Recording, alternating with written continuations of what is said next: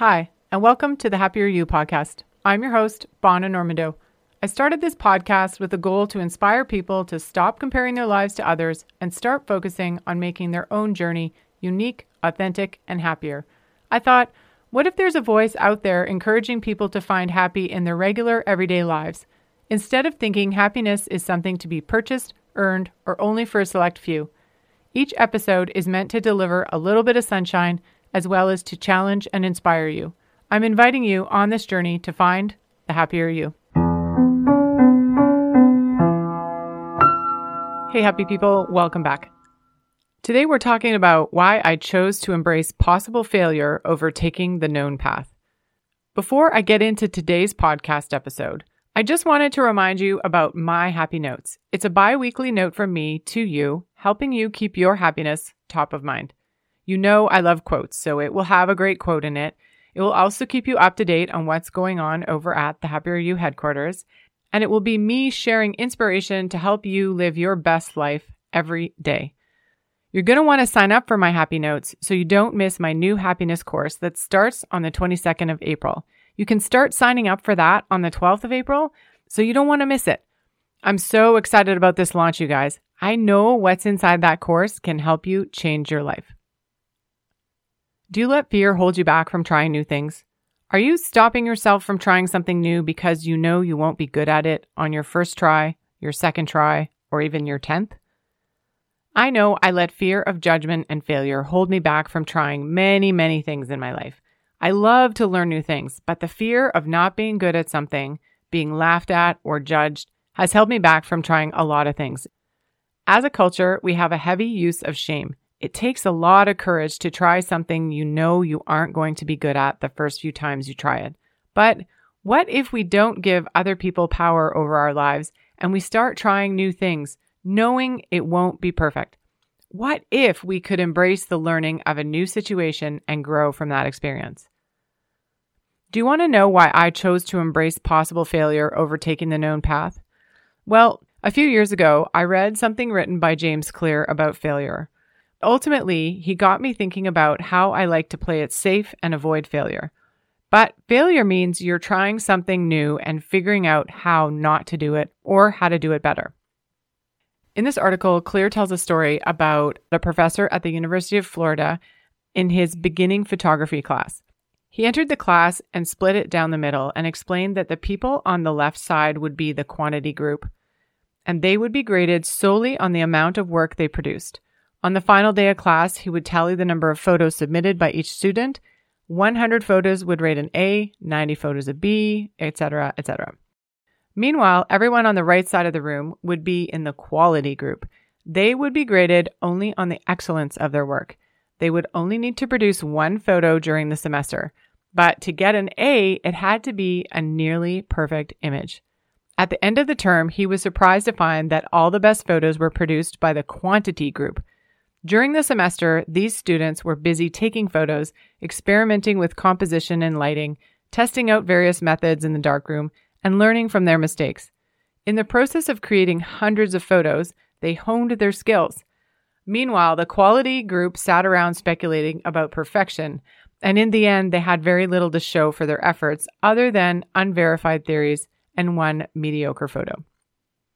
I have to be honest, I let the idea of failure sit with me for a long time before I decided I was brave enough to consciously commit to trying this out. I was going to test this theory of learning from failures instead of fearing failure and using the illusion of aiming for perfection as an excuse to hold me back. So last year, I decided to consciously stop playing it safe and push myself way outside my comfort zone and do things that had the potential for failure. Each time an opportunity arose that scared me and I felt I couldn't do it, I decided I had to at least try. Try and do my best, but know that success was not guaranteed, but experience was. So 4 things drove me to this decision. Number 1, I wanted to see what my life would look like if I stopped playing it safe. If I stopped worrying what other people think of me and just tried new things to decide for myself if they were for me or not. Remember, I believe happiness is about getting to know yourself and then letting the real you into your life. I decided I was going to lovingly support her in whatever she decided to try. Before I actually did this, I had a very honest conversation with myself and defined whose opinions mattered to me. I realized that as long as my loved ones love and accept me, no one else's opinion matters. And really, when I thought about the people who love me, they've already got a proven track record of accepting me for who I am, screw-ups and all, for many years. So really, the fear was all mine. I just had to clarify that to myself. The second reason I decided to do this is because I asked myself, what am I teaching my son? I heard him say more than once that he didn't want to try something, not because he wasn't interested or didn't think it was cool, but because he didn't think he would be good at it. I immediately asked myself, what have I been teaching him? Obviously, I've shown him that we only do things we know we'll excel at. That was a parental sucker punch to the gut. The third thing is when I look back at my life and analyze some of the things that I am most proud of, there are times when I think the real me shone through, despite fear. This includes that 10-mile race I did a few years ago. I went from not being able to walk properly to running the 10-mile race. Failure was not being fast enough because it was in Washington, D.C., and they only shut down the city streets for a certain period of time. So if you were too slow, a bus picked you up and drove you across the finish line. I called it the bus of shame, and it drove me to not skip my training runs, even when I really didn't feel like it. But I was so scared of being put on the shame bus. And lastly, I honestly believe in learning from our experiences. So if I only choose safe experiences that I know will succeed, what am I learning and how am I growing? If I don't try new things and learn and grow, then how can I help other people? First, I have to help myself. Then I can turn around and say, heck yeah, we can do this. I tried it. I might have skinned my knees, but I figured out how to do it better. So let's do this. So what happened last year when I embraced the things that held a high probability of failure? Well, I got outside my podcast booth. I was invited to speak to people about happiness face to face. I found that despite feeling safe in my podcast booth after all this time and relying heavily on editing and notes, being in front of live people was amazing. It was scary to open myself up to face-to-face criticism, but man, was it fun interacting with people as I got to share what I've learned on this journey. And then I took a course on creating a course because that scared me. But you know what? Last month, we beta tested the course that I created with exciting feedback. And this month, we're fully launching that course. Did I hit all my deadlines? No. Did I have to ask for help and guidance? Yes, often. Did I lose sleep and wonder what the heck I was doing going this far outside my comfort zone? Absolutely. Many, many nights of that. But none of this would have happened if I hadn't tried new things and risked failure and rejection. I learned so much more last year than I could have ever thought possible that I decided to keep going, to keep doing things that have that higher potential for criticism and embarrassment than just taking the known path. Because man, when you conquer something that scares you, you learn new things, you grow, and facing that fear builds confidence that you will be okay, despite bumps in the road and humbling lessons. Back in 2020, when I started the podcast, I was sick with nausea. I didn't know it all when I started. I just started. I started because I wanted to put a voice out there that said, it is okay to be you. You are not alone in feeling unworthy, imperfect, and lost.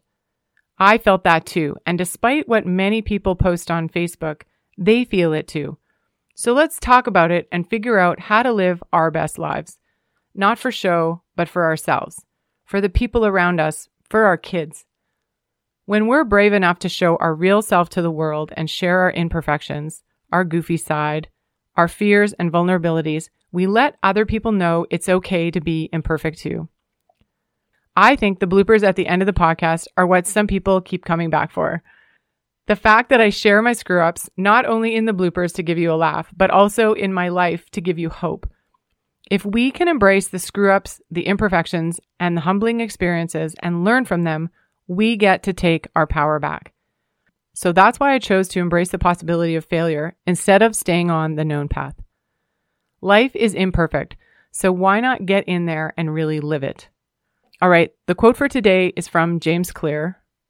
Treat failure like a scientist. Your failures are not you. Your successes are not you. They are simply data points that help guide the next experiment. All right, you guys, let's go make some new data points. Remember, when you have a choice, choose happy. Have a good one and go get your happy on.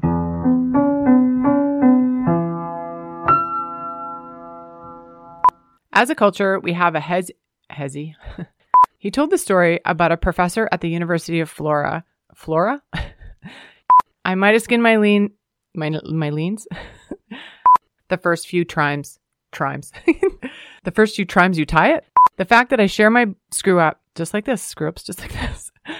Hey, this is just a quick reminder. If you know anyone that they could use more happiness in their life, please share the podcast with them.